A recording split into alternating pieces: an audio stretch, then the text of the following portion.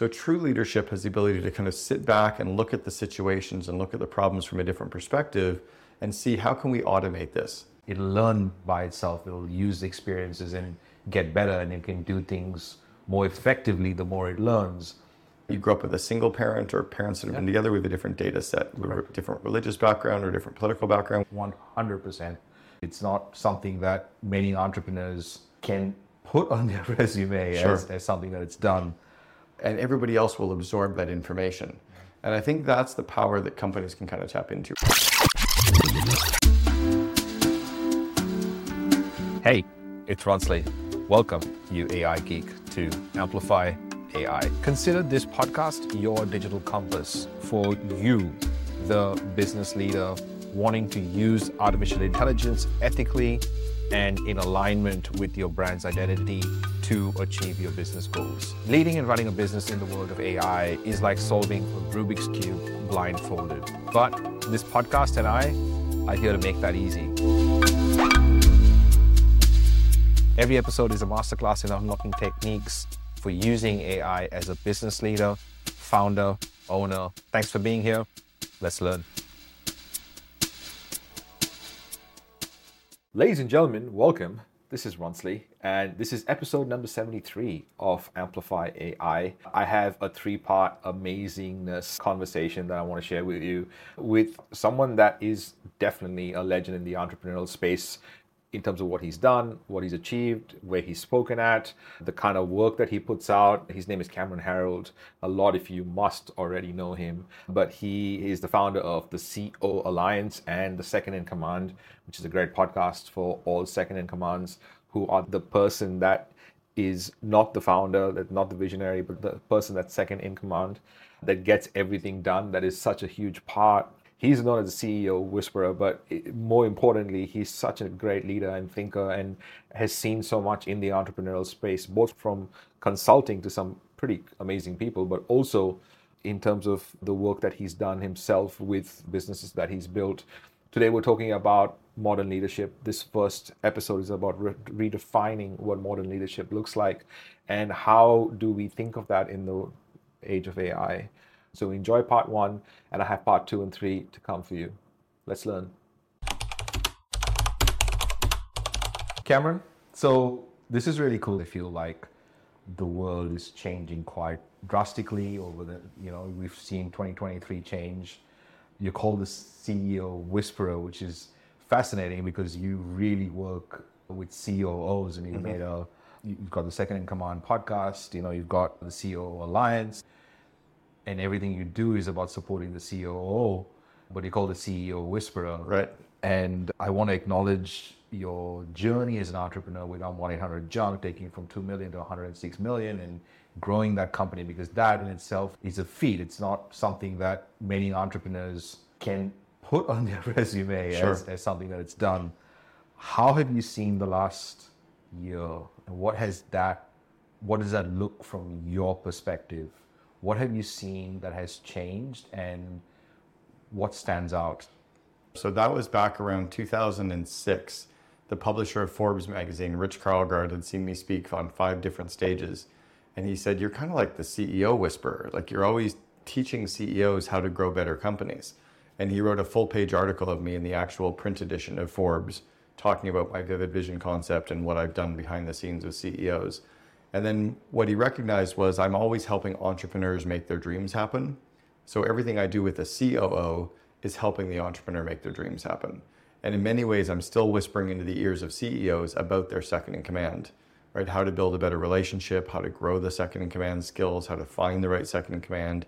And at the same time, I'm whispering in the ears of the COO, teaching them how to build the connection with their crazy ADD, out-of-the-box entrepreneur. So that's where the title came from. 12 months ago, when AI first really kind of blew up into the world, January, February of 2023, everyone was really nervous. We're going to be out of jobs, companies are going to go bankrupt, it's going to change the massive industry. And that's absolutely happened, right? There's massive shifts in the digital marketing space, massive shifts in the copywriting space, massive shifts in the software development space. Yeah. It hasn't necessarily put tons of people out of work yet, but I've really seen a leap for the companies that are adopting AI. So what I mean by that is looking for ways to innovate and to make their business faster, right? How do you get more done with less people faster? AI is definitely a tool for that.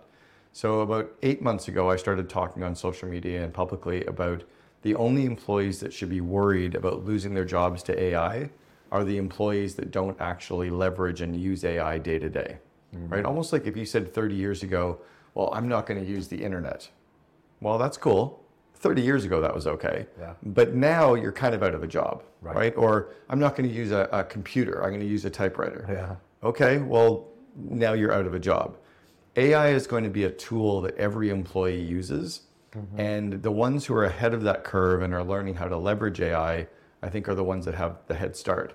So I've been introducing our CO Alliance members to a dashboard called There's an AI for that. Have you seen this? Yes. It's amazing. It's got like 10,000 approximately different AI tools that exist to do thousands and thousands of different jobs. And all I want employees doing is playing with different tools. Almost like, remember when you were in grade 3 and you had to do a book report? Yeah. And all the kids had to read a book and then come in on Monday and do a 5-minute presentation about what you learned from the book. So what I want employees doing is spending a couple of hours a week playing with any AI tool. Play with Descript, play with Midjourney, play with ChatGPT, the one that everybody talks about. Play with something, right? Play with Be Human, play with a different tool, and then come in on Monday and say, hey, I tried this tool. Here's what I did. Here's what I learned, and everybody else will absorb that information. And I think that's the power that companies can kind of tap into right now. Yeah, so it's more doing to understand what AI is. Though that's one way, right? Because adults learn in this different cycle. Adults learn through the abstract concepts, right? So we learn maybe by listening to someone or watching a video. Then we learn with the active experimentation, like practicing, trying it out. Then we learn with the concrete experience of using it in our day-to-day jobs. And then we learn with reflective observation, thinking back to what we were learning. So there's a cycle of learning. So if an employee plays with a tool, they're like, hey, I tried it, I learned it was interesting. Couldn't really apply it, but if they teach it to someone, that helps their learning, and other people go, oh, I'll try that too. Then they tinker with it and they play with it, so they get some more learning happening. They might try it, and then they can use it in the day-to-day, right? So an example would be, if anybody who's ever done a job posting to hire somebody, it's like you're the head of engineering and you write up this good job posting and you post it.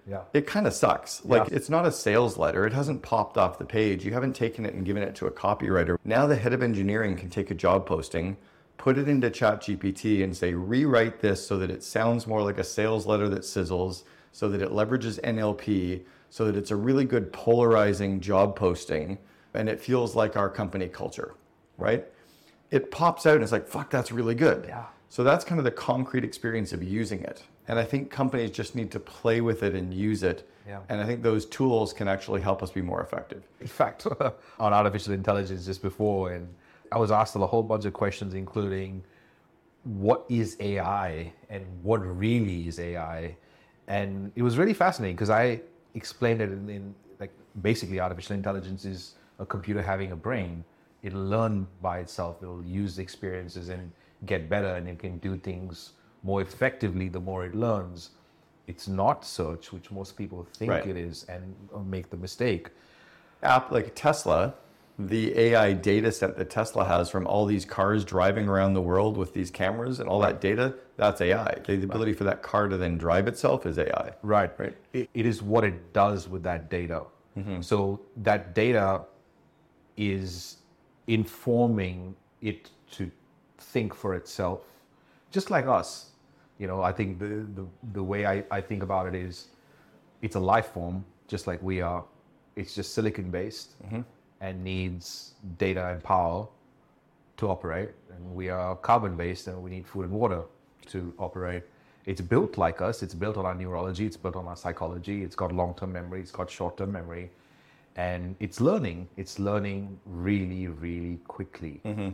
And the data just informs how it should see the world. So if the data is skewed, for example, if the data shows patterns where men are preferred to women or women are preferred to men, then its output and the way it thinks will be skewed. No different than us. Right? My data set is different from your data set. You grew up in Australia. Correct. You've got an East Indian background. I grew up in Canada. I've got like an Eastern European or Western European background. I have a very different data set, right? You grew up with a single parent or parents that have been together, we have a different data set. We have a different religious background or different political background. 100%. That's totally on point. You were talking about these different things that we could use, but I would love to first get into leadership because I think that's probably the foundation of everything you do. How would you explain leadership for someone right now in 2024?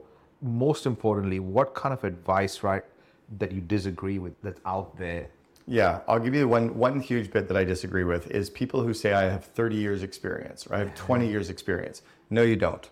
You've got 5 years experience 4 times in a row. Or 5 years experience 6 times in a row. Yes. Because the reality is, I heard a saying years ago that has always stuck with me, and it's so applicable to AI. If the rate of change outside your business is greater than the rate of change inside your business, you're out of business.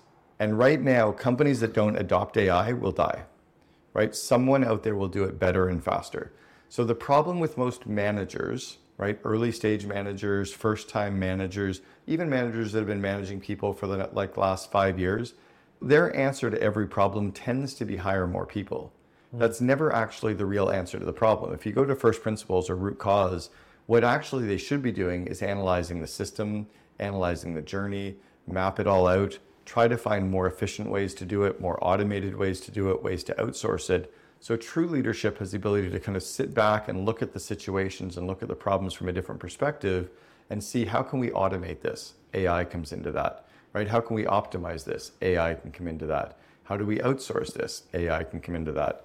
And it's the leaders who are looking at that instead of saying throw more people at the issue. The only time I've ever seen a company that can just throw bodies at it is if you're based in India, right? Because you just hire 10 more people, right? Because the cost of labor is so low.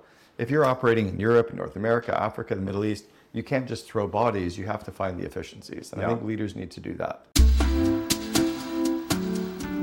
Hey, AI Geek. Thanks for listening. Your job doesn't stop here. I want you to lend your voice to the conversation. So you can join those conversations, discussions, new trainings, new recordings, and the rest of the AI Geeks by going to aigeeks.co. Also, share this podcast with a friend, another potential AI geek. Until then, much love.